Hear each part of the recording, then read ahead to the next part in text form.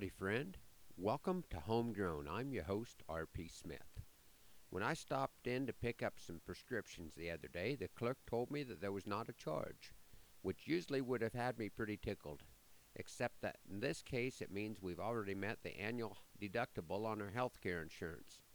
I would have felt better about that if we hadn't doubled our deductible to a ridiculously large amount before the first of the year. The good news is that since we're paid up on health care costs until January 1st, as long as I don't knock out any teeth since dental is not covered, I can go ahead and start breaking some colts again.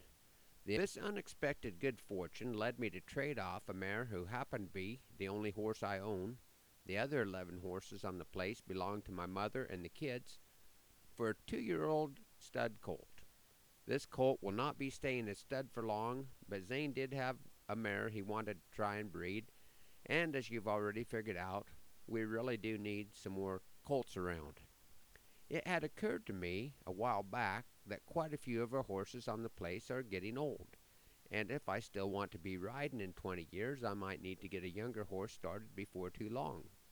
On the other hand, if I waited until closer to my 75th birthday to break my neck riding a colt, my term life insurance would still pay for the ranch and might help the next generation off to a good start. Of course, if I insist on hanging around that long, the next generation may go find something else to do. The mare I traded off helped me become a better rancher. One of the times that she dumped me, I'd separated my collarbone, which left me with a replica of Chimney Rock at the top of my left arm. This knob has come in handy because it serves as a built-in depth gauge when I'm preg checking and AIing.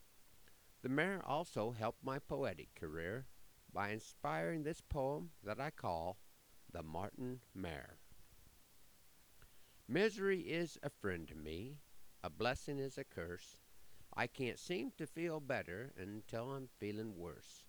If we've had a pleasant rain and the day is forecast fair, I nip despondency in the bud and catch the Martin Mare. She runs around the old corral, her head and tail high, turns to bolt away from me when I'm close enough to try. Cannot seem to quit the game until she hears me swear, and I'm feeling so much better, thanks to that Martin Mare. I see a hoof is cracked, her hooves are hard as flint. By the time I finish trimming, I'm nearly jubilant. When I pick a foot up enough that I can see, she balances upon my toe with all her other three. Her withers hold the saddle if I can get it there, but quickness is a necessity to tack that Martin Mare. As I tighten up a cinch, a kick is nearly automatic, and a tail swipe across the face leaves me almost ecstatic. She cracks me on the cantle, then she ringers me on the horn. I'm thankful I did not own her till all the kids were born. Her forelock splits my eyelids as she comes up in the rear, and my cup is running over, thanks to that Martin Mare. By the time my ride is finished, I am bleeding black and blue. When it comes to happiness, I've got more than I am due. But I will saddle her the next time, for I cannot get enough. You really are not living unless life is kinda tough.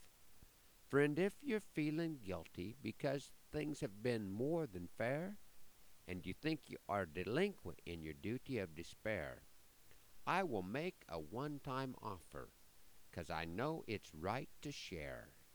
I will sacrifice my happiness and let you ride that Martin Mare. Thanks for riding along this morning on Homegrown, hoping that it's raining at your place, that the Lord blesses you real good today, and that our happy trails cross again soon. I'm R.P. Smith.